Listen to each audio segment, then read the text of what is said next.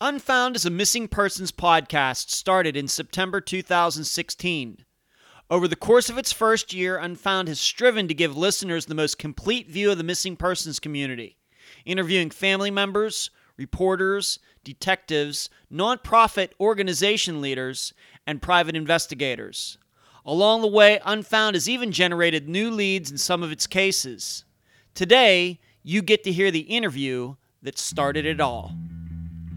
I'm Ed Densel, and this is Unfound.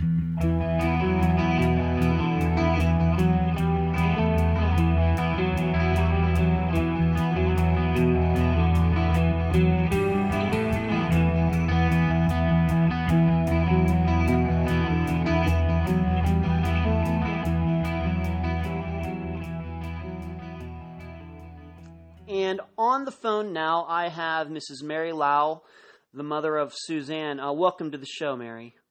Thank you. Yes.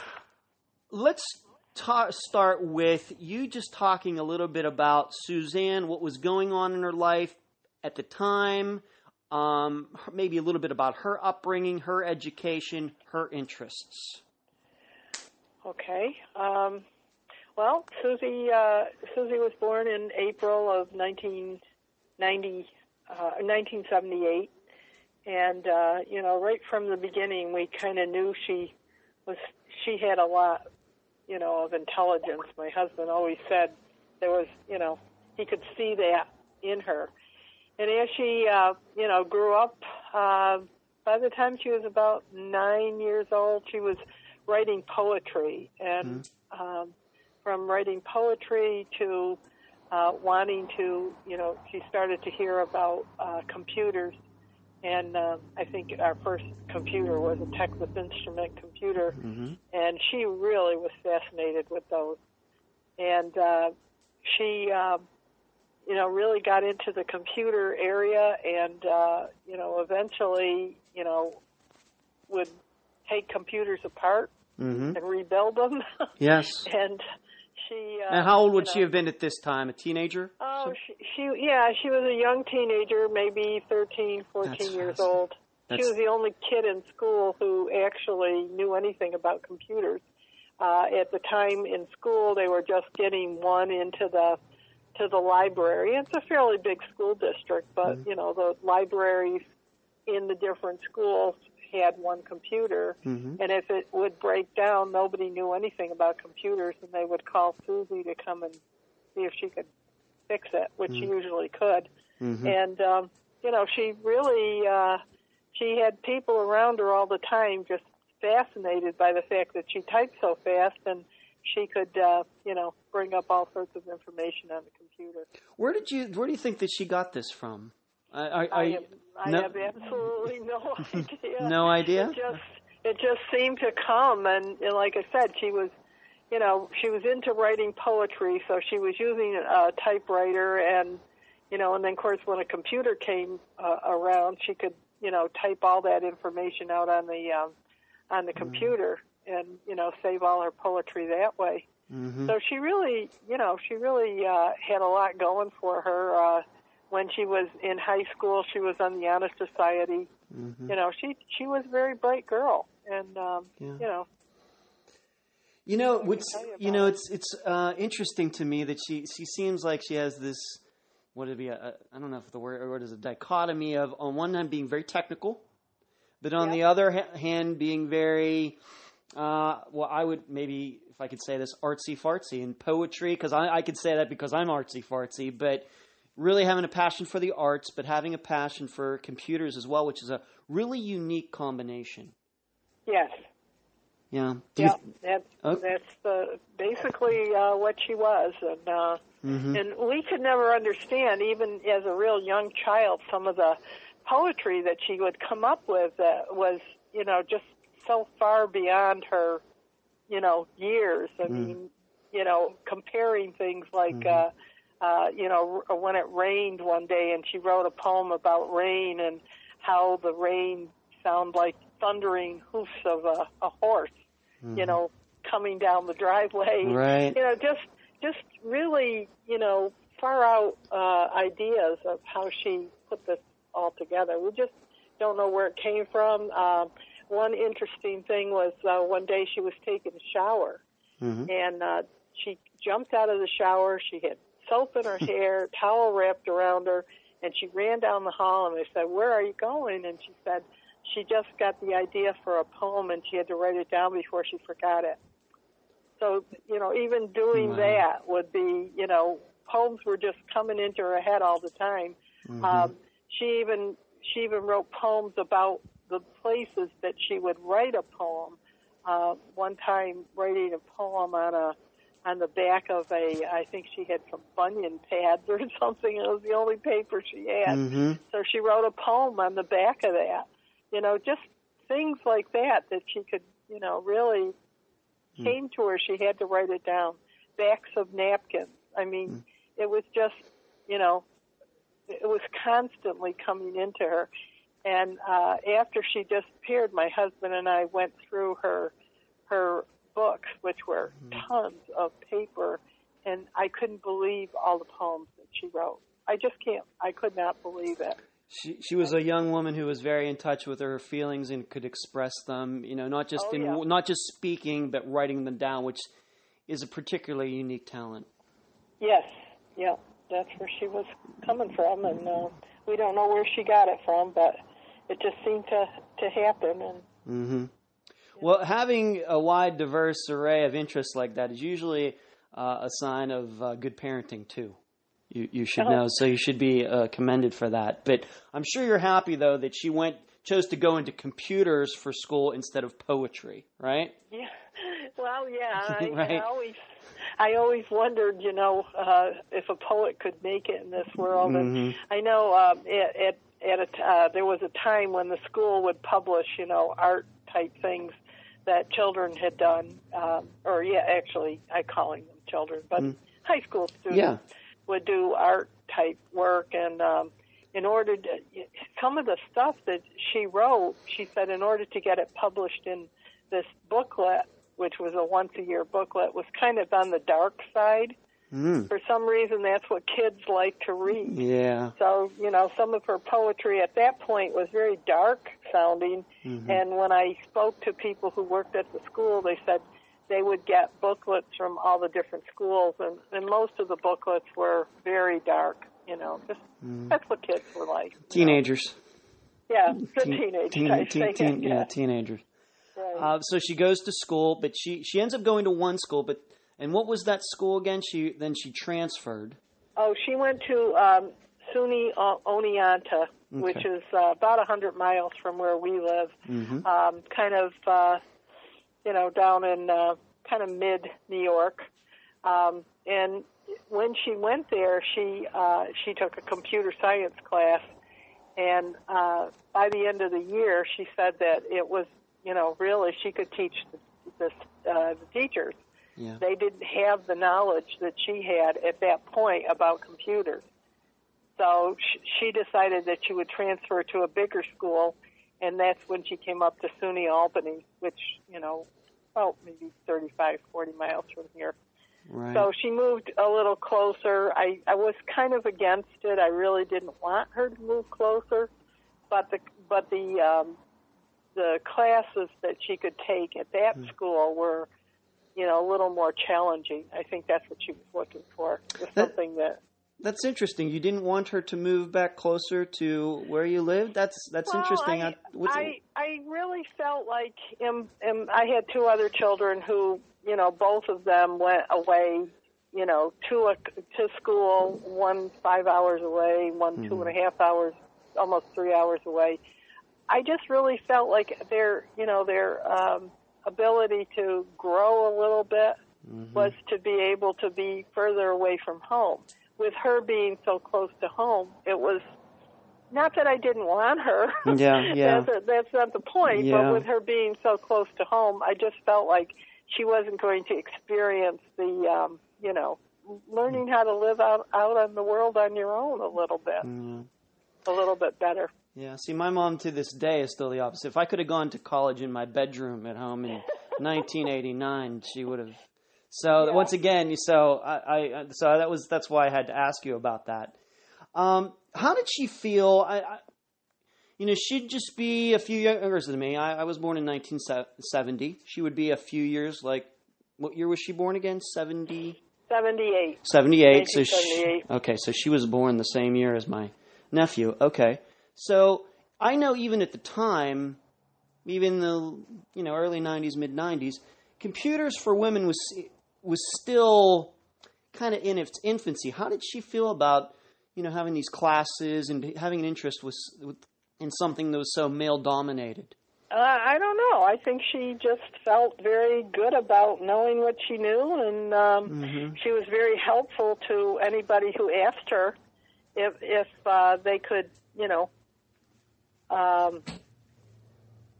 if she could help them, with their problems, and many times, after a class, somebody would come up to her and say, geez, I'm having trouble with a certain thing. Can you help me out? So I think she felt good about that. I really, I know she did. That she was able to, help other people who, with her knowledge. Yeah, because the way I remembered, I think that women going into engineering and computers and math is much more common now. But I think at the time, a lot of women stayed away from this stuff. They might have had the interest, but they didn't because it was such a male-dominated industry. So I think that also, once again, says something that very unique about her. How did she do at Albany? Switching, to a tougher school. How was she doing? I don't think she. The thing is, I think with being in college, when you go to a college, you make friends. In your freshman year, and you kind of stay with those friends throughout the whole schooling. When she switched, she had a little more trouble, making close acquaintances because you don't have that orientation that you would have when you start out as a freshman. She was already a sophomore, so she didn't really have a lot of close friends. She had friends, but, nobody she could say, this is my closest friend. I met her, last year. So I think she had a little more trouble when she came up. I'm wondering if she, made a mistake, coming closer. Of course, we know it was a mistake. Yeah. But, just the fact that she, needed some. I mean, she was. Let's just put it this way: she was getting passing grades and all the. Oh yeah, okay. She was. Yeah, no, she didn't have that problem. The problem was, basically, the fact that it was harder for her to fit into groups. The social life, the socializing that goes along with college. Okay. Yeah. Sure. Well, I guess that brings us to the man that she eventually did meet, and through a computer club. Explain to the listeners how that happened with meeting Richard Condon. Yeah, she actually met him before she went to college. She was about 11th grade and heard about this computer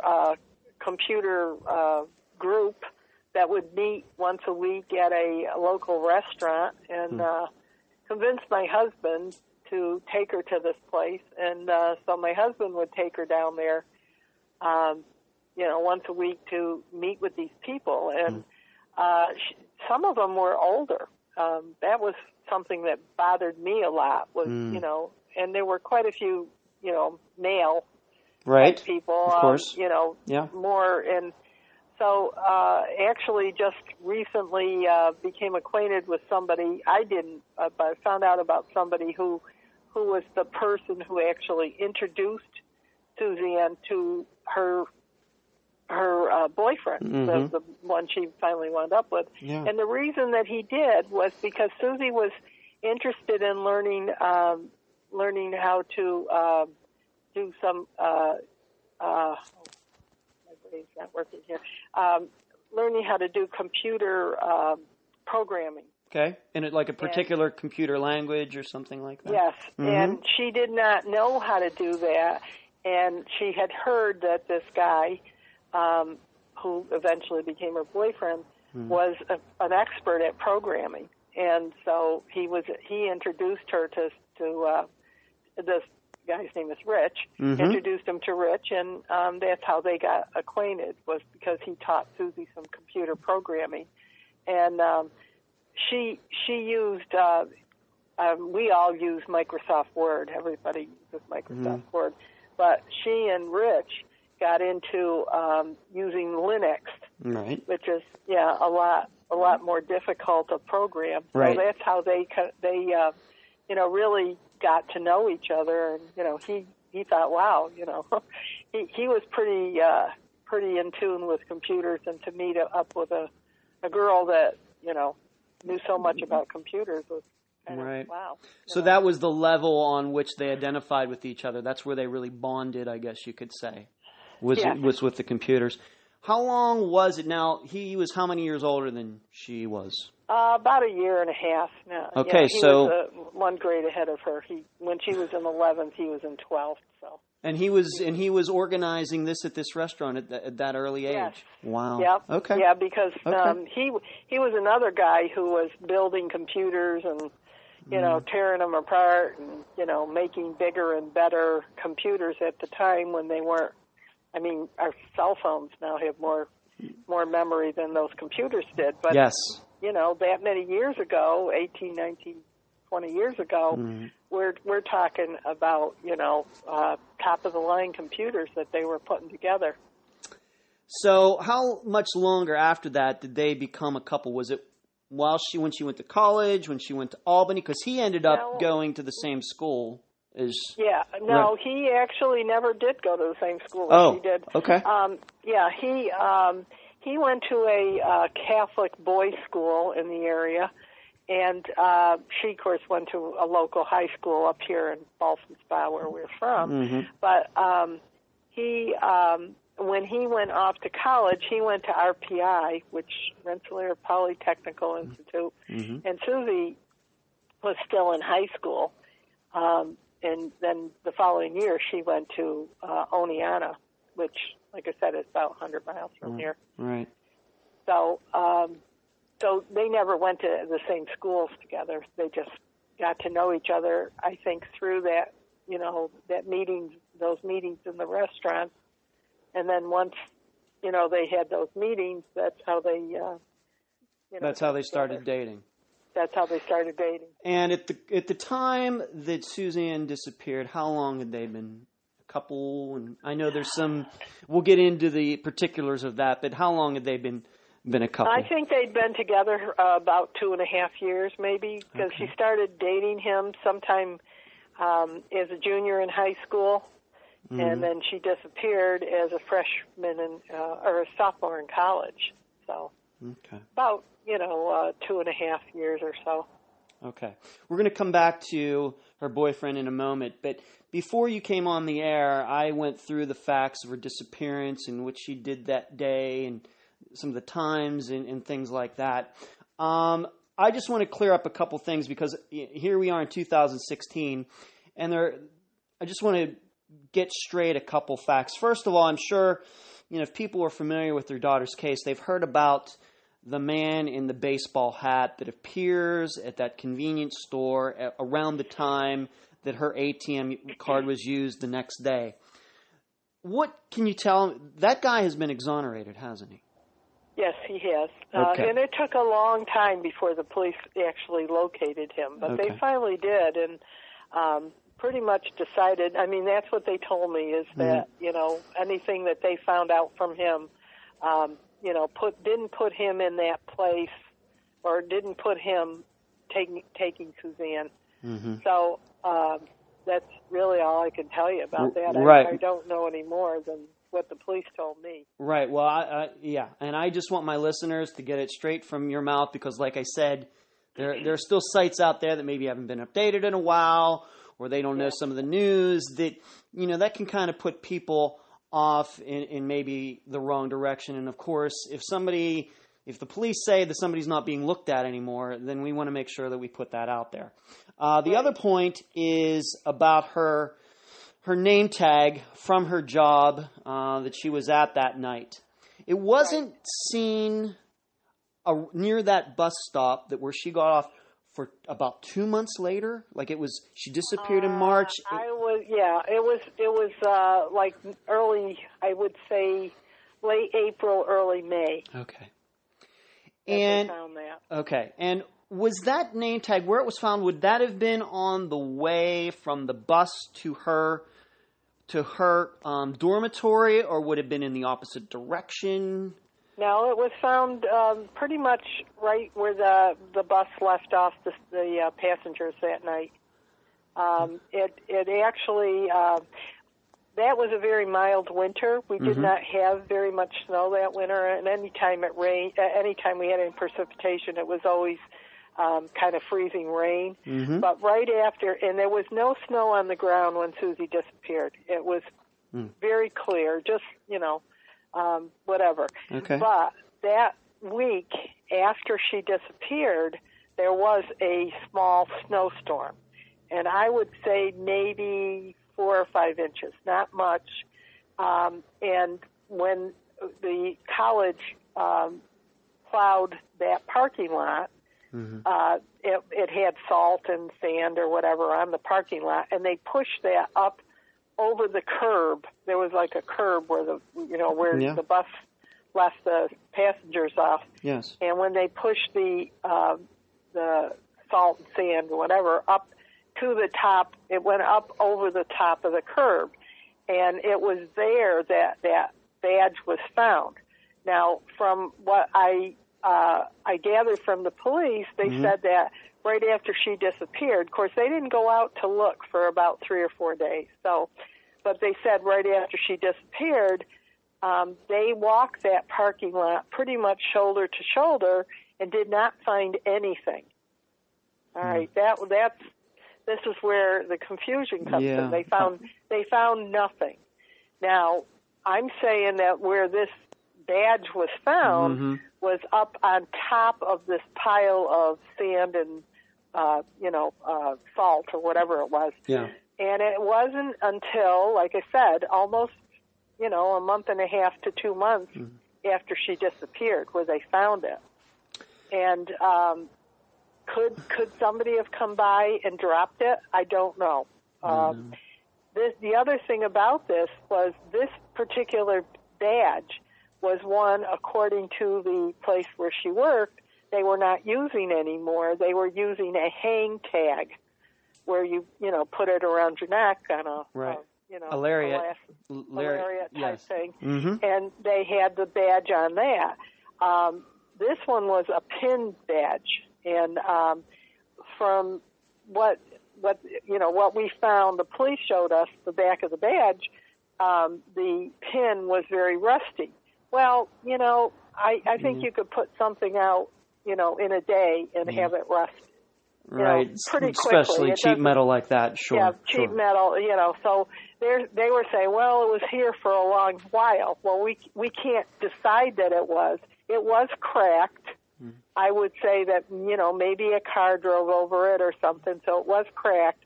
But other than that, there wasn't really much else we could find out about that badge, other than it was found by 2 students who were walking through the parking lot, and they found it. And they first picked it up, thought it was a credit card, because the size of a credit card, and threw it down, and then the one girl picked it up and said, oh, there's a girl that's missing. Let's look at this. And they looked at it, and there was her name. So, was it Suzanne's habit to, if she left work, would she have just left the name tag on, to go home? And some people, I mean, what do you that all the time. Okay, would you say that was her habit to do that probably too? Because some people, they're going to take it off. Well, I don't want somebody to know that I work at this store, or something. The unusual thing about this, and there's people always say there's always something we're missing here along the way, but the unusual thing is the fact that she never liked to wear the clothes that she had to wear to work. Out of work. So she would bring a bag of clothes, and it was like tan-colored pants and a certain colored shirt. I can't remember what it was, but it was the logo of the company that she worked for. So she would bring them with her, change at work, then once she got done with work, she would change the clothes back and put them back in a bag and carry them home or carry them back to the dorm. So if she would do that, taking the badge off too. Right. So that's always been a question high on my list.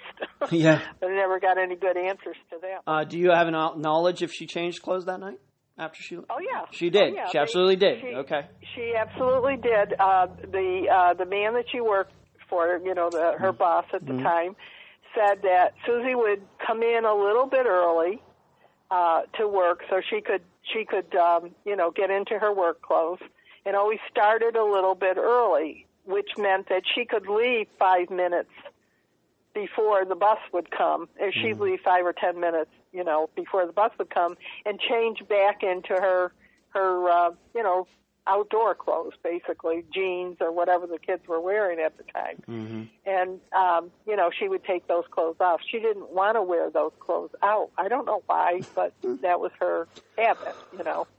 Well, maybe a fashion, statement of some type, self-conscious about her fashion or something like that. I think I've known people I think I've had one or two jobs like that, in my life where it maybe has like the name of a store or something on there, and like McDonald's or right. something. You don't want to wear your McDonald's uniform out, advertising the uniform. Yeah, maybe not. But just going back to the name tag, so it's possible that night the name tag falls out. It sits there somewhere around the bus. She disappears. It sits there for a couple days. Nobody notices it. And then the storm comes. The snow gets pushed away. The name tag gets caught up in the snow. And then these months later, or 8 weeks later, the snow melts. And then the name tag appears. It shows up. That's possible. That's possible. Okay. Yeah. Great. I just wanted to get that on the record. Okay, great. Let's move on once again. I guess back to the boyfriend. The next day he calls you and tells you that Suzanne has disappeared. Yeah, he says, how did he word it? He worded it so that it didn't sound like, geez, Susie disappeared. What are we going to do about it? It wasn't like that. It says, did you know Susie didn't come home last night or something like that? And it was like a shock to me because I was getting ready. My husband was reading a newspaper. I was getting ready so that we could go to meet my son. It was going to take me out for my birthday, which was the day before Susie disappeared. And so he called, my son said, we'll go out for lunch. And so I was getting ready. The phone rings, and he says, did you know Susie didn't come back last night? It was like, what are you talking about? Yeah. I was like a little bit in shock because, why didn't you call me last night? And why are you saying that? And so I gave the phone to my husband, and my husband got the information from him saying that, Susie didn't come back. He had tried to get into her computer, which he did. He got into her computer and, looked at different emails or whatever. Right. We'll get into that. We'll get into that too. But we'll get into that. But he calls and says, and then you hang up the phone and you go to Albany. My husband went right down to Albany. Yeah, I stayed here because I thought, if there were any phone calls, somebody would call me and I'd be here. That was before, cell phones were just coming in, so we didn't have the cell phone. Yeah. But, I here and Doug went to Albany to, go and talk with the police because the police weren't taking any reports from just a boyfriend, and, they were trying to convince us that, maybe she just came home and she went and stayed in somebody else's room, fell asleep, and, she'll show up again. Basically, they poo-pooing the whole thing. So, let me ask you this, if you know. Did Suzanne and Rich have, I'll admit I'm single at 46, but I know most people who are in relationships or married, they have kind of like a schedule. They call people at certain times of the day, maybe after they get off of work or something like that. Yes. Would it have been Suzanne's inner habit maybe to call him when she got back to her dorm or something like that? Yes, that was the habit, and that Okay. was basically the reason why he, he did not contact us right away. When she got back, she usually got back to her dorm about 9:45. She left work at 9:30 or 9:25 so that she could run to change her clothes and then catch the bus back to the campus. And the campus made no stops between the mall she worked at and where she got off at Visitors Parking Lot, and it was about a 10-minute ride. And so she made, when she would get back to her dorm, which would have been about 9:45, she would make a phone call to him, or she would email him to let him know that she was back. And she didn't do it that night. And he started, according to her roommates, or their quad mates, because this is like a four-room quad that she lived in. And according to them, they hadn't heard her come in. She normally would come in, and she had a lot of keys on a key fob, and it would hit the door, and they could hear the noise when she walked in. And they never heard that. So, but all they heard all night long was the phone ringing. The phone kept ringing and ringing because he was trying to call. So there is a record of at least somebody trying to call her on her phone that night, trying to reach her, figure out where she was. We don't know necessarily if it was him or not, but somebody was looking for her. Somebody was looking for her. Okay. Yeah, that was it. Okay, so the next day, don't quite know about the ATM situation yet, but you start this search, and does he take part in it?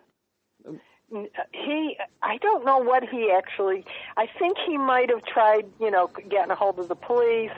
I don't think he ever really went to the campus. My husband went to the campus, and he called around 9:30 in the morning, which, we're saying 12 hours after she was not heard from. So we've got 12 hours gone already, and so Doug goes down to the campus, and it takes him, got himself right down there, and he was down there by maybe 11 o'clock in the morning. And he went right to the police and, talked to them. In the meantime, I thought, what do I do while I'm sitting here? And I thought about her credit cards, and I thought maybe, because all her credit card statements would come to us. And she had maybe 2 credit cards. She didn't have a lot. But they would come here. Her bank, book, I knew what she had in her bank account because all the statements would come here. And so I started to call. I called because I knew she had an ATM account. So I called it. I think by the time I figured that all out, it was around, 2:30 or about maybe, 3:15, I'd say, that I got a hold of an ATM agent for her ATM card. And I was talking to this woman on the telephone. She was in Seattle, Washington. And I'm looking at the clock, and about 10 minutes to 4, she says to me, "I think that card just got used." That had to have been a crazy moment for you. That had to have been a really surreal moment. Was. Yeah. And I'm saying, where did it get used? And she said, I can't tell you that because this particular company was Cirrus, and Cirrus gets their receipts the next day. At that time, I don't know what they do now, but at that time, all the receipts for the day before would come into the company the next day. And she said, I can tell you tomorrow morning, but I can't tell you right now. And I said, well, can you tell me anything about it? And she said, the PIN number was a direct PIN number, direct hit on the PIN number. So, and what that means is that somebody used the card and somebody got the PIN right the first time. Right the first time. Nobody tried to mess around, hit 1, 2, 3, 4, 1, 2, 3, 5. It was whatever it was, the first time, boom. The first time it was the right PIN number. Okay. So I was, what else can you tell me? She said, I can't tell you anything else. So first thing the next morning, this woman, like I said, Seattle, Washington, she called me up, and she told me that the receipts were turned in, and $25 was taken out of the account. Mm-hmm. And that was it, which was kind of the usual thing that Susan, $20, I'm sorry. $20. $20 Okay. was the usual thing that she had taken out. And she had taken out the day before, the day she disappeared, at around, I would say, 4 o'clock or 3:30 or 4 o'clock, from a bank across from the campus, she had taken 20 out. And then she got to the mall where she worked and took 20 more out at the mall. So, maybe to buy supper, I don't know. Now, I'm going to ask you this because, once again, this is going to become, for the listeners, this is going to become relevant later. Are you sure she used the card both those times? Definitely. Yes, I believe that, yes, because at the time, there was a camera at the bank where she took the first 20 out, and when she got to the mall, I believe there was a camera in the mall at their ATM machine where she took the second 20 out. Okay, so they saw her there, and both times. Okay. So it was her. But when they got to the place where the card was used on March 3rd. On March the 3rd, well, I was on the telephone with the ATM person. The surveillance camera was not over the ATM machine. Right. It was over the counter where the cash register was for the store that the convenience store that she was used.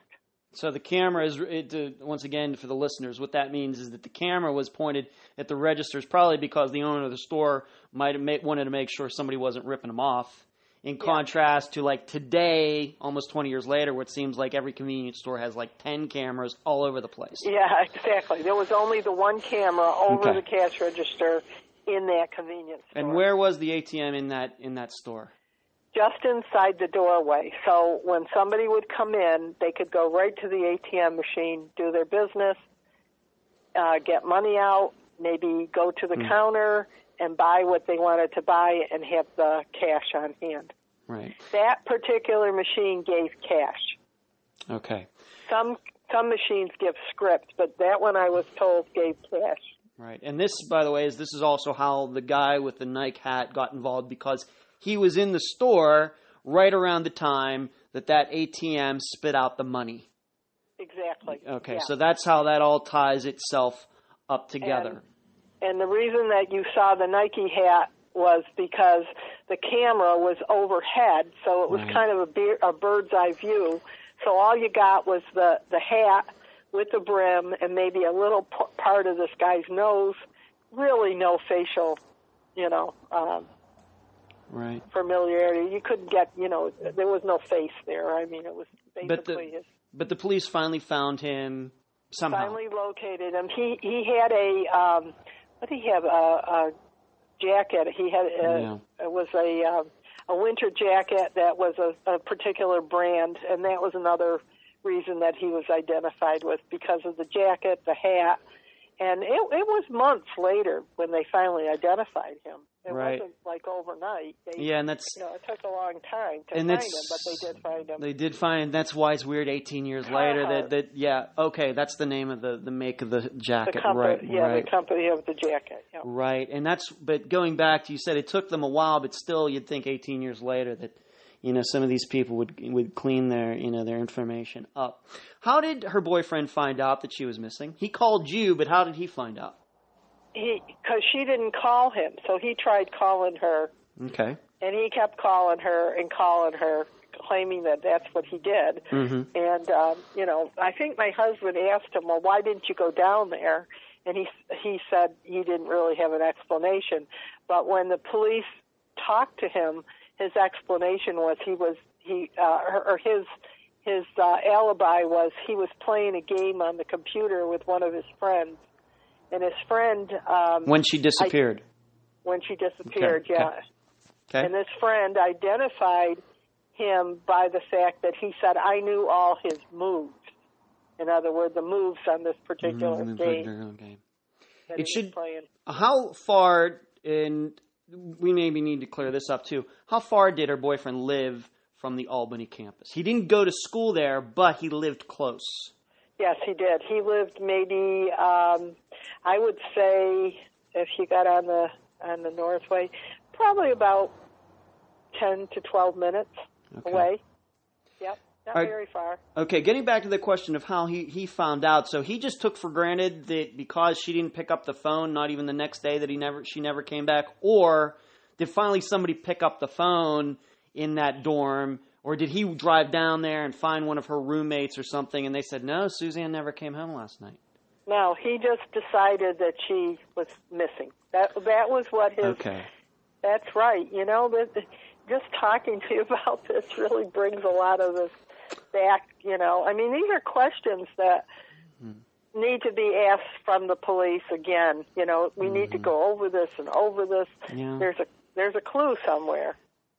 Well, I ask the questions because either I don't know them or haven't read them, and I don't want this. I don't want you to. This is not a point of trying to relive this over again for you. You know, that's not why I do this. But no, I'm just asking questions as you're answering them.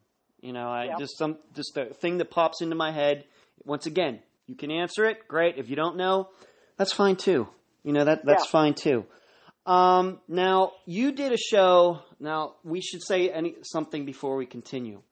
There is no suspect in this crime. There's a woman that I've interviewed, that's going to be on a future show.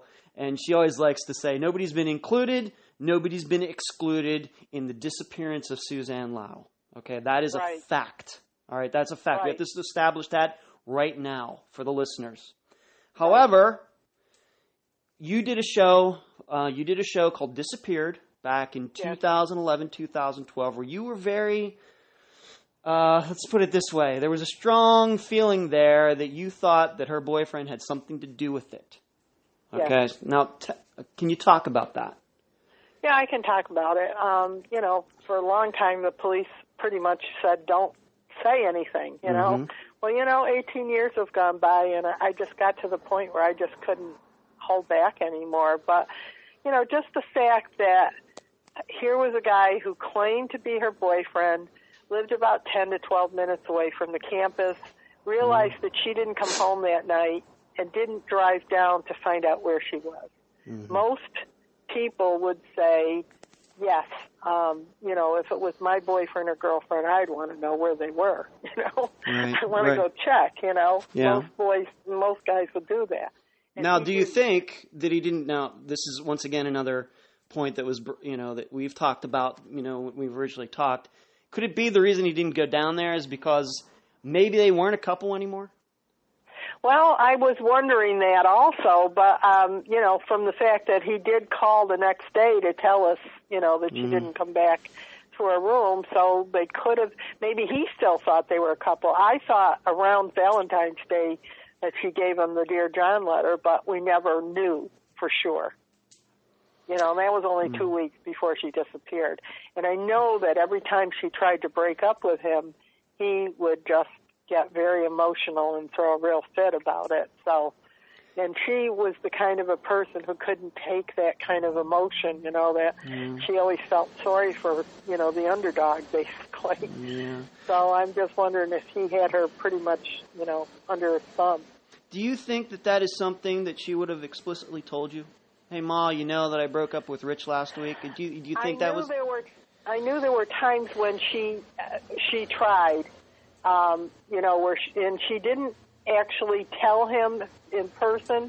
She would write a long letter and then hand him the letter, and he would get home, open the letter, and about 10 minutes later, you'd hear the telephone ring, and you'd hear her on the phone, you know, arguing with him, and eventually, you know, they would get back together again.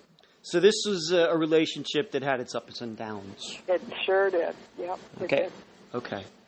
So once again, we just have to establish that he's been interviewed by the police, maybe not recently, but at the time, maybe a few months after, whenever, he's been interviewed. He has seemingly a decent alibi.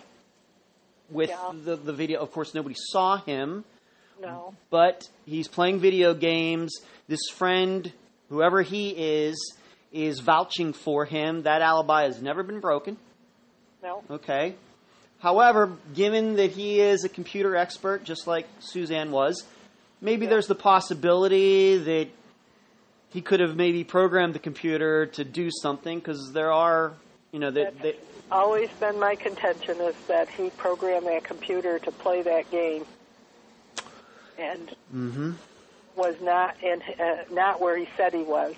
And right after Susie disappeared, and the police would want to talk to him and his family, they finally got a lawyer, very high-priced lawyer, and that was it. Police can't, unless you have, probable cause, you cannot bother the person anymore. So basically the victim has less rights than the perpetrator. Yeah. That sent up red flags for me. Yeah. Let's move on to something else, and it has to do with, and this takes us to the ETM question again. That Rich and Suzanne had a favorite movie called Hackers. That's all right. And you told me about that the first time we talked. I've watched the movie. All right. I watched it from beginning to end, and I can tell you, I even took a few notes during it. Just to kind of run through my head after I was done watching it. It was kind of interesting seeing Angelina Jolie 21 years ago with she had this very boyish haircut, and it was very 90s. And being 25 at the time that the movie came out, it certainly brought back some memories. But there's a specific part in that movie that is relevant to this case, and it's almost like a weird coincidence. Almost, if you believe in that sort of thing. In the movie, in the first quarter of the movie, the movie of Hackers is about these people, as you can imagine, young computer kids in high school, kind of like, I guess from my generation, would have been like Ferris Bueller's Day Off, going in and switching his grades. Well, these guys did a lot more, were doing a lot more than that in this movie.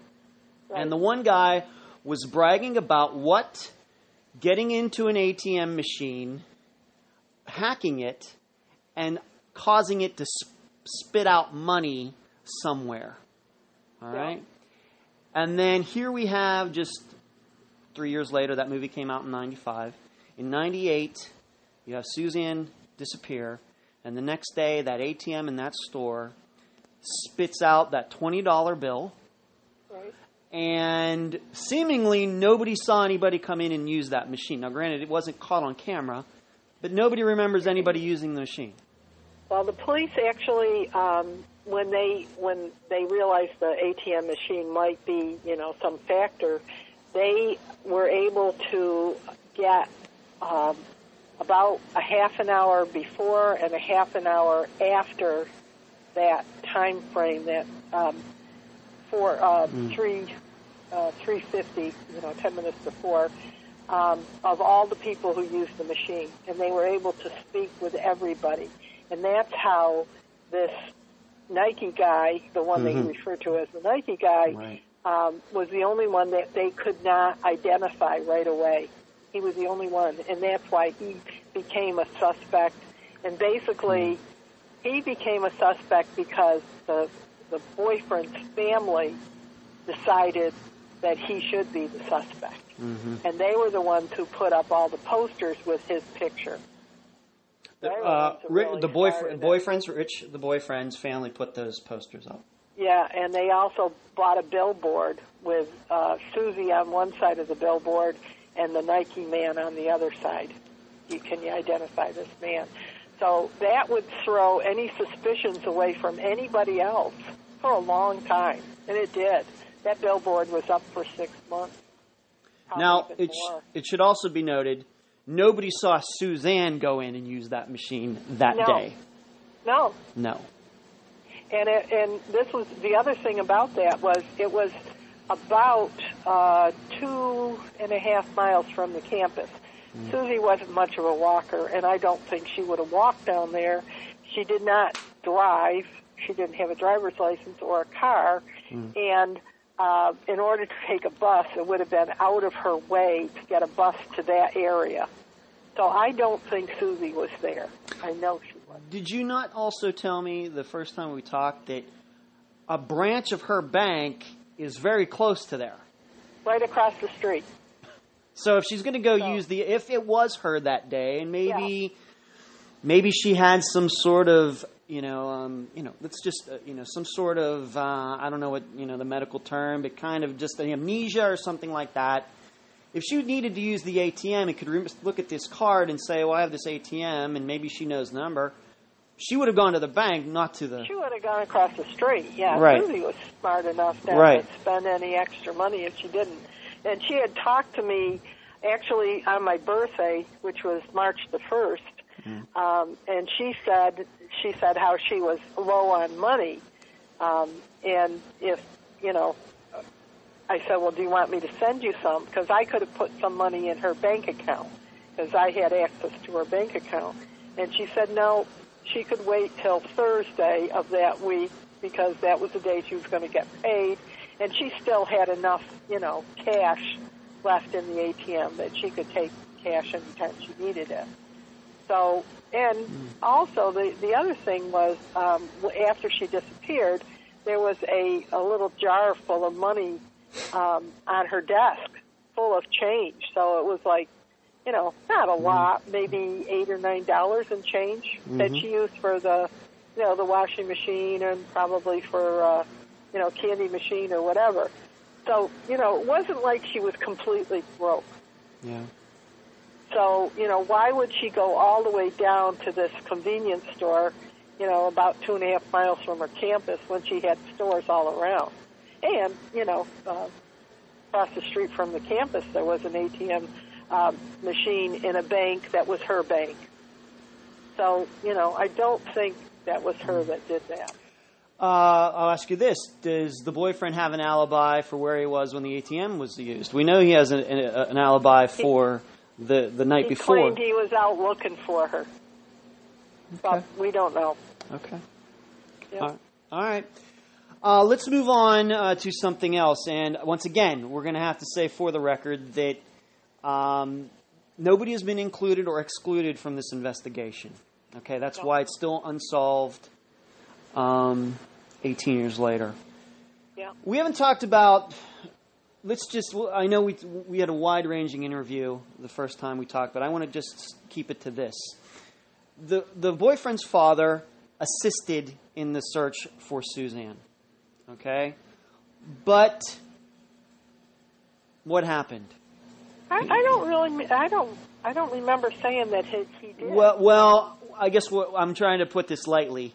He started calling in, having sightings of Suzanne. Oh yeah. He actually. Can we talk about that? Do you feel comfortable talking? Okay. Yeah. Okay. Yeah. He actually he would tell the police, how he was. I think at one time he was like an auxiliary policeman, whatever that means. In this little town or whatever. Big deal, Mm-hmm. And I remember we were waiting in a room at the campus, and one of the things that he said out loud was to his son, if you think you've met the police, regular police, wait till you meet the state police. In other words, they're the big guys, they're the ones that are going to really take over. So he was really kind of almost enamored with police-type people. So several weeks after Susie disappeared, he called the state police to say he said, I know what happened to Suzanne. I was driving down the road, and I saw a car that looked just like my son's car. Same color, same stickers on the car. Everything was exactly the same. He said, so I pulled up alongside so I could wave, and the guy that looked at me looked just like my son, but it wasn't my son. So he figured that night this guy must have gone to the campus, this fictitious guy. Okay. And Susie, when she got off he knew when she got off the bus and, called her over, and she thought it was my son, and she got in the car with him. So that was his first story. Okay. Another story that he continued Now, just for the record, how do you know that happened? Just the police told you that? Oh, yeah, the police told And me. there are police records in the state of New York right now that happened. Just once again, for the record, for the listeners. Yep. Okay. Yep. All right, please The continue. Okay, go ahead. The other thing was he was a truck driver himself at the time, and he drove his truck to a small town about 25, 30 miles away from here called Amsterdam, Gloversville, Amsterdam area. And he said he would stop at this coffee shop every day that he drives the truck there. And he said, I'd see Suzanne sitting out on a bench just outside this coffee shop, which kind of threw me for a loop there because how in the heck would she get there? But anyway, he would see her sitting on the bench. So he told the police this. He said, I saw her at least 8 times. And so the police said, look, I'm going to give you one of our telephones. The next time you see her on that bench, you call us. We'll have a policeman there in 2 minutes. And so, 2 weeks went by, and they actually had some undercover police following him around. And they saw he got on the telephone, and he called, and he said, she's out there sitting on the bench right now. And the other 2 police are saying, what's he talking about? And the 2 cops are right there as well in an unmarked car, seeing what the father's saying, and they're seeing nothing. Nothing. They saw nothing. So that was another sighting, debacle. I'm going to guess that the calls probably stopped shortly after those sightings stopped shortly after that. But he had one more where there's a college here in Schenectady. It's called Union College. And he claimed he was driving, it was like, I don't know, it was May or June, very hot day. And he said, I saw Susie in her long winter coat and boots walking through that campus in Union College. That particular day, he called the police to tell him that. Is he crazy? I don't know, but that was another one that, Did you get to know him very well while Suzanne and Rich dated? Did you get to know him? I didn't really get to know him very well. Susie did. I know she, they were going out and they would see each other every weekend. Mm-hmm. And that was the one thing that was kind of unusual was the mother claimed that the father didn't know Susie very well. And I said, I got upset with her, and I said, how can you say that? She saw him every weekend that they dated. Mm-hmm. And there were times when, he would come out and try to, help his son fix the car, and the 2 of them were there. I said, she knew that. And then when we brought Susie down to Oneonta, he showed up with some carpets and things that Susie had stored, in a storage locker. The father, the mother, and the son all showed up at Oneonta. So it wasn't like he didn't know her. He knew her. So I don't know. What you're saying is the family of her boyfriend were helpful at times. I mean, they showed up and brought some things and. Not that we asked them to. And I remember when they showed up at Oneonta, I said, I remember, we were going to take Susie out to eat after, and I remember seeing them show up, and I said to her right away, I said, there's no way they're going out to eat with us. You know that already, don't you? And she was, yes, I do. Okay. I said, okay, because I didn't care for any of them. And that was long before she disappeared. I didn't like them. But just to be clear for the record, what you're saying here is on the record, New York State police or local police stuff, these things that he did that turned out to be false sightings. Yeah. All right? Okay. This is not some, sour grapes or anything like that. Once again, I know you're telling the truth, but I just want to hear, I want to make sure my listeners understand that. Okay? Right. That's all I'm trying to do with this. Okay. Because as long as there is a record of that happening, then then that's factual to me. What do you think happened to your daughter? I really wish I could look at a magic ball and say, I know exactly what happened to her. I really don't know. I know that she made it back to the campus that night. She was witnessed by a girl who was getting on the bus that saw her getting off the bus. And so I know she made it to the campus. From then on, I really don't know. My feeling is that her boyfriend or some member of his family came to the campus, and she knew them, and she would get in the car with any of those people, and something bad happened. I really don't know.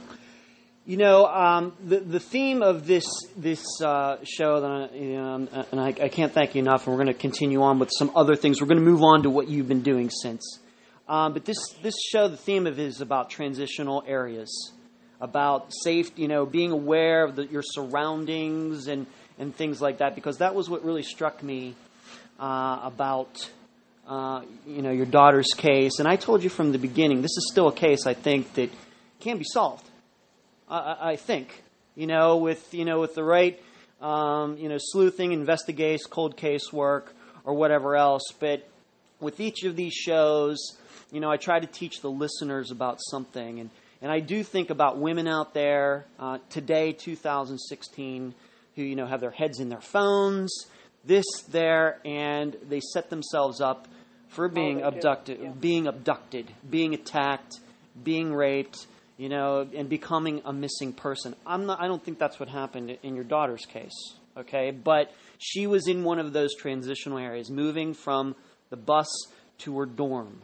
Those are the places, those transitional areas. You'll see a lot of self-defense experts talk about that. So for any of you women out there listening, this is the stuff you really have to be aware of. I don't care if it's on a college campus, places that you're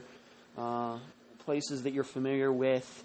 If somebody has their eye on you and you're not paying attention to your surroundings, you could be, setting yourself up.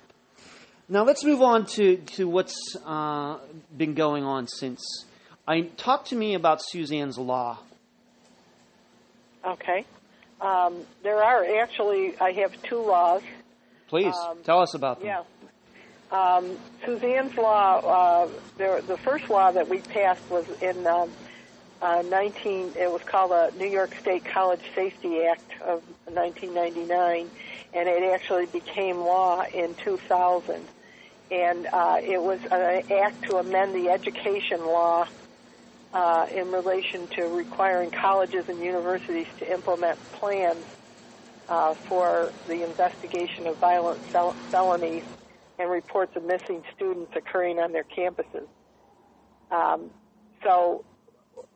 Basically, they wanted the police to actually have some sort of a plan in place so that if a kid went missing on a college campus, or if there was anything violent like rape or whatever, they were able to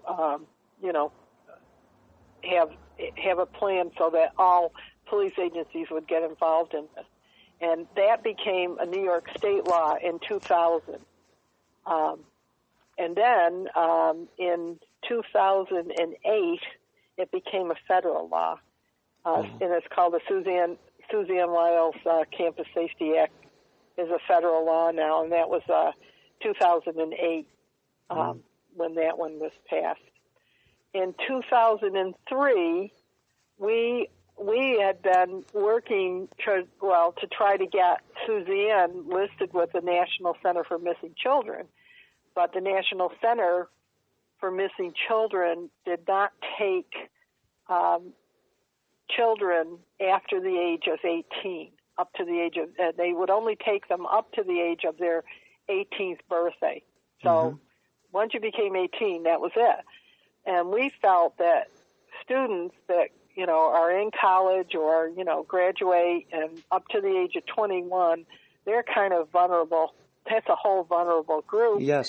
And we worked very hard to get a law passed. And in 2003, that law became Suzanne's Law. And it requires it requires police to notify the National Crime Information Center when someone between the ages of 18 and 21 is reported missing, as a part of the National Amber Alert Bill. And so now what that law did is it actually raised the age from 18 to your 21st birthday. And now once the police make the call, they can call the National Center for Missing Children and get those children listed with the National Center for Missing and Exploited Children. Right.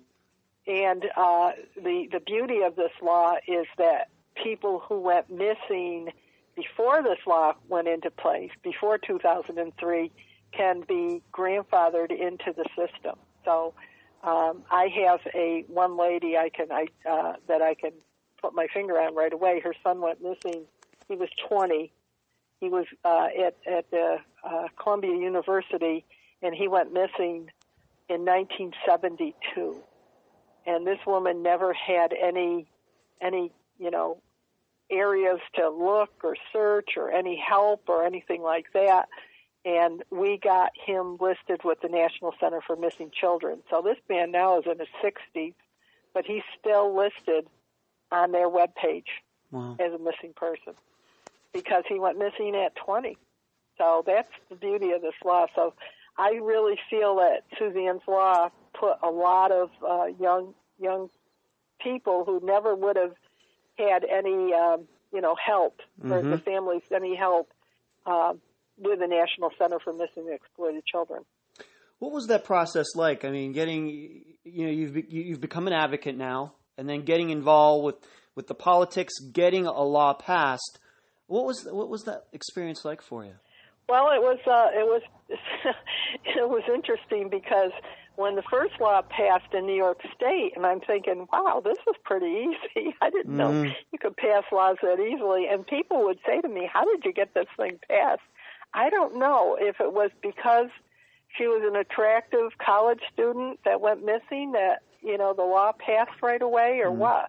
But then we found out that we really had to, become a non-for-profit organization in order to really have some, fight behind us, basically. So we became a non-for-profit organization to help other people with missing family members. And once we did that, it seemed very easy to talk to representatives or, federal representatives to see if we could pass another law or to even, get our campus safety law was 2008. And at the time, she now is New York State Senator, federal senator, but her name was Kristen Gillibrand, and she was a representative. And at that time, she hadn't passed a law yet. So we went to see her, and guess what? She worked hard with Charles Schumer, Senator Schumer, and the two of them passed the Suzanne Lyall Campus Safety Act in 2008. That had to feel like quite an accomplishment for you. It was a big accomplishment, and it was a big accomplishment for her, too. And the one that passed in 2003 was another one that we actually spoke with a representative, and he filibustered all night, and then the next morning he called us to say we passed the law. I said, wow, that's great. So it was, we said, I can't believe this happened. People would say to us, how do you get those things going? I don't know. It just worked. We hit the right people at the right time. Yeah, you're not. These people aren't going to drop through the cracks anymore. No, that's the way I look at it. And anytime I get a phone call from a family member that says, their child 18 to 21 has gone missing, I immediately get them hooked up with Suzanne's Law and, to get a hold of the National Center for Missing Children. You have to have your police agency call, but it's a federal law. They have to do it now. And that helps them because, they can request posters if they need, posters. They can request investigators that are retired that will look at your case. They'll get a lot of help that they wouldn't have gotten had they, were not able to get into the National Center for Missing Children. if it's a child under the age of 18, they'll take them right away. But anybody over that age is 18 to 21, it's a little sticky. Yeah, probably because a lot of those kids, they now have their independence. Some of them do leave their house on their own. They they disappear on their own. In fact, probably if there was some study done, I'm sure you'd find that 18 to 21 age range is probably being most likely to just say, heck, I'm out of here, and it not technically be a disappearance. It's just somebody moving from New York to California. Exactly. Yeah. And you find families that have lost touch with these children, and and then all of a sudden they say, wow, I haven't talked to so-and-so for a long time. What's happened to them? And then find out that they're no longer around, or they got caught up with, some bad situation that, they can't get out of, which is what happens to a lot of those young people. I want to ask you a question. If you have some insight into it, I'm sure the listeners would love to hear you talk about it. You've turned Suzanne's disappearance into 2 laws. It's quite an accomplishment. We know of other parents, family members, for example, Kelly Murphy, Project Jason, who turned her son's disappearance into something very positive as well. On the other hand, I know because, I've taken interest in disappearances for years now, that there are many parents and family members who kind of go the opposite direction. That, I, for example, can't even begin to tell you how many websites that are supposed to feature, a missing person or something like that. You go to the website and the link doesn't even work anymore. Yeah. Do you have any insight into that? Why some people choose to go one direction and then it seems like other people go the other? Well, there's some people that are real advocates, like Kelly, for example, right. Project Jason. When Kelly's son disappeared, there was nothing out there in Nebraska, where she was from, that was helping her, and she located us on a web page and called us and said, "Is it okay if I come out to see what you're doing?" And she made the trip about 2 or 3 times in a row, came every year to our Missing Persons Day, and then eventually Kelly decided to go out on her own and become her own advocate. Yeah. I know many other families who have, chosen to become advocates for the missing because their child went missing. And, maybe the time for us, 18 years ago, there really wasn't a lot out there for us. Yeah, that's true. And we just... we didn't know where to turn. We didn't know what to do. Maybe we were doing all the wrong things, but we didn't know, and we had nobody to ask. And so we just decided that we would become advocates for this. My husband was a counselor, and, he kind of knew that, helping people was the way to go. And we decided to turn our tragedy into something that would help other people so they wouldn't get so far down as we got in the beginning, just turn it around. Do you think, though, that is the reason, some people, like, it hurts so much to think about it that, after a while, they just kind of want to move away from it, even if it is a son or daughter? Because I'm telling you, as a person, and of course, I don't have any children, but I hope that never happens to me with, my parents or, a family member. I don't wish that upon anybody. No. But so I'm not going to say I know how you feel. I don't. No, but there's a lot of people who, and I think it's the same way as going to a funeral or a wake, and you go and you say you don't know what to say. So you say, oh, yeah, I know how you feel. But what happens with a lot of people is they want to tell you to move on, stop dwelling on it, get past it, you're not going to be able to do. Well, I don't care if that person eventually comes back being alive or deceased. It doesn't matter if it happens. The family is always going to have that hole in their heart. There's a hole there, and it never heals up. Yeah. And I think that's the bottom line, is that sometimes some people have such a deep hole, they wind up getting divorced. They can't cope with each other anymore. Yeah. They have health issues. They have drinking problems, drug problems, because that's the only way that takes the pain away for them. And, you know, I don't like to hear that, but I do hear that a lot. Yeah, I hear that a lot. Families that just haven't been able to cope. I mean, they're strong for a while, but then they just lose it after a while. They don't think that there's any more hope. I mean, that's the reason why we, started our organization. And the name of your organization, please. It's called the Center for Hope, and hope meaning healing our painful emotions. How do you come up with something to add to that? But that's what it is. It's really painful. It's the worst pain that you can experience.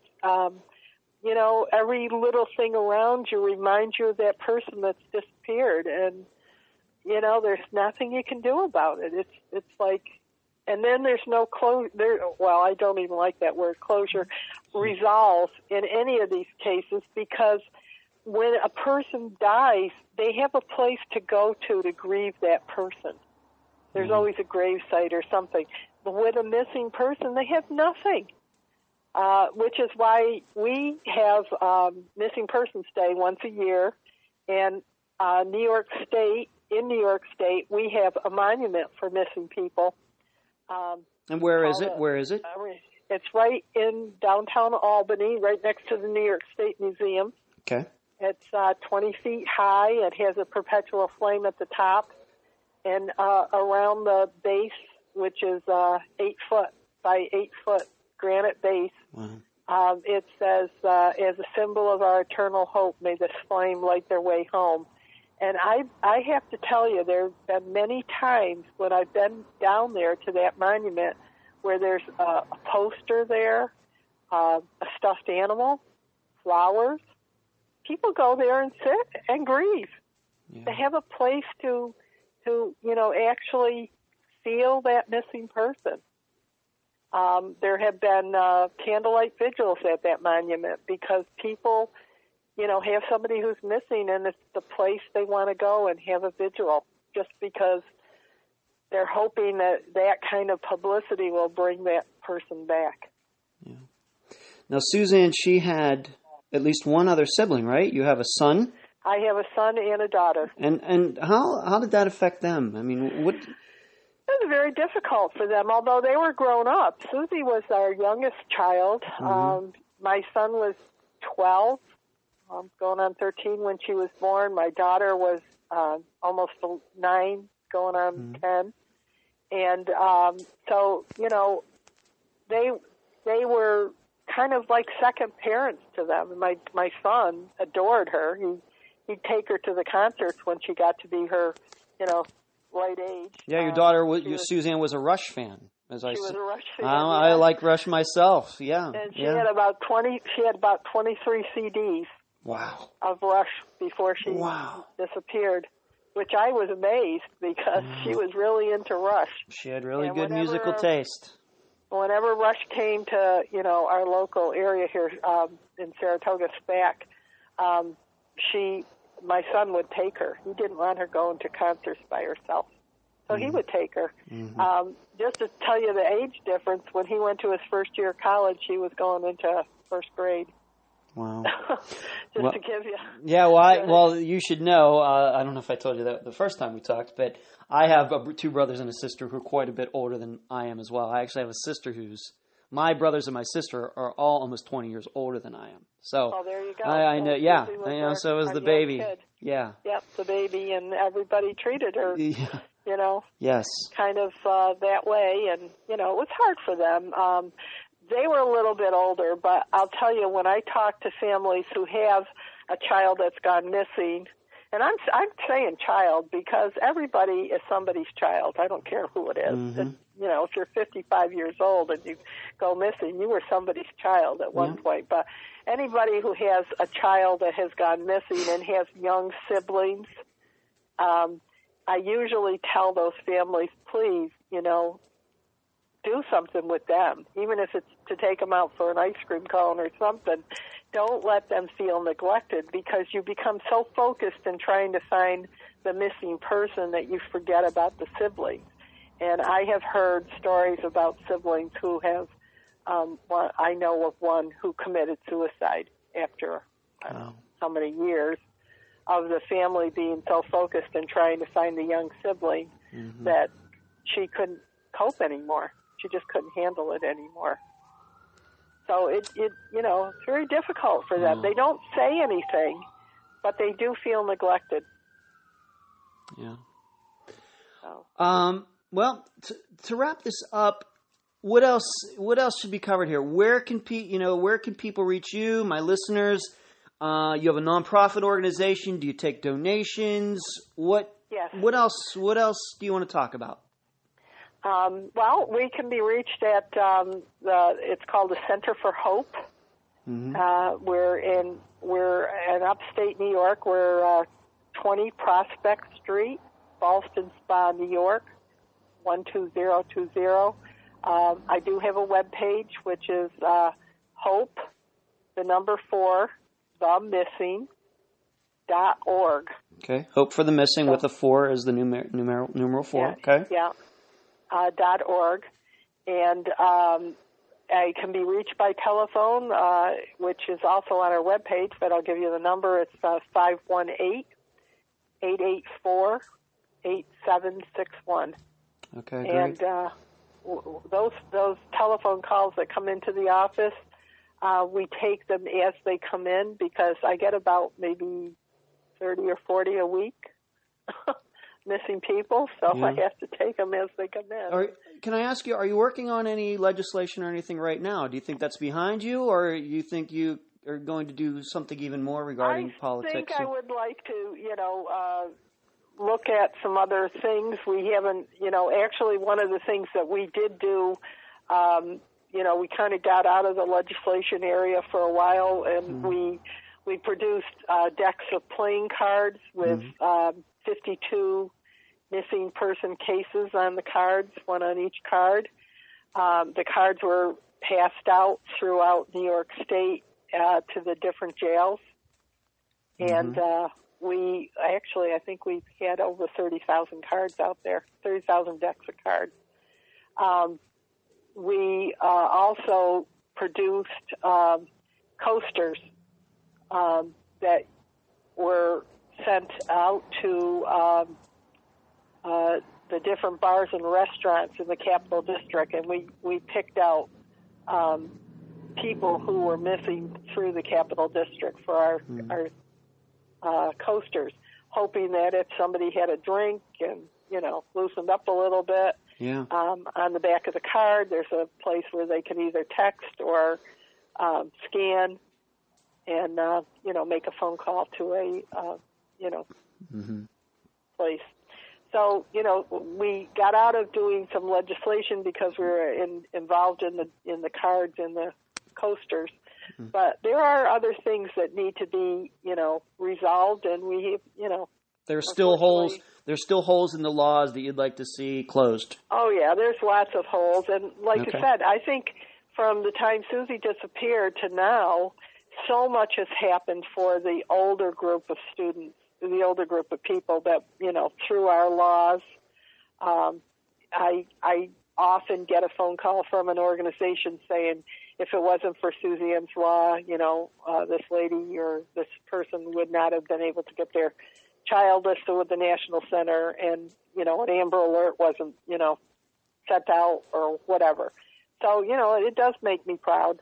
And unfortunately, my husband is no longer with us. He passed away last year, and so it's a little harder for me to do things, but I'm still trying. I'm still working at it, and I will until I find my daughter. Okay. Mary, I can tell you, I'm going to be praying for you. I hope that my Thank listeners, you so much. I hope my listeners are praying for you, if that's their belief system. And I know we're all going to do what we can to try to get this resolved for you. We're not going to say closure, but we're going to say resolved. Okay. Yes, that's the word you want to use. You do Resolved. never want to use closure with a family with a missing person, because there's never any closure if you think about it. It's not the same as when a person dies from a disease or natural death. Right. That's closure. Right. It's not. Mary, I've deeply enjoyed this interview, and I can't thank you enough for spending this time with me. Well, I thank you also for even interviewing me. That's great. Thank you so much. You're welcome. And that was my interview with Mary Lyle, mother of Suzanne Lyle. According to iTunes, the entire episode aired for the first time on September 24th, 2016. But my recollection tells me that it was published before then, and then I had some problems with the file. I deleted it, then uploaded it again like a week later, hence the September 24th, 2016 date. Mary was the first person I ever called in regards to a case for Unfound. I must have called her late July of last year, 2016. And I continue to talk with her to this day. She's been so helpful to the program, I really can't even begin to explain how much. For example, if you found the cases of the McDaniel sisters and Craig Freer interesting and compelling, you can thank Mary Lyle for making those interviews happen. And I'm sure you'll be hearing some other interviews facilitated by Mary before this year is over. As for Suzanne's disappearance, it's of course still unsolved. And my views regarding her case are no different now than they were then, and my opinions mirror Mary's. That Suzanne's boyfriend and his father know more than they've let on over the last almost 20 years. I hope you will check out Mary's nonprofit organization, Center for Hope. You can find it at hopeforthemissing.org with the 4, F-O-R being the number 4. And if you know anything about Suzanne's disappearance, I hope you will come forward. And that's the program. We will have a new episode next week. But before I go, where you can find Unfound. On Facebook, the Unfound Podcast discussion group. On Twitter, @Unfound Podcast. On Instagram, @Unfound Podcast. On YouTube, the Unfound Podcast channel.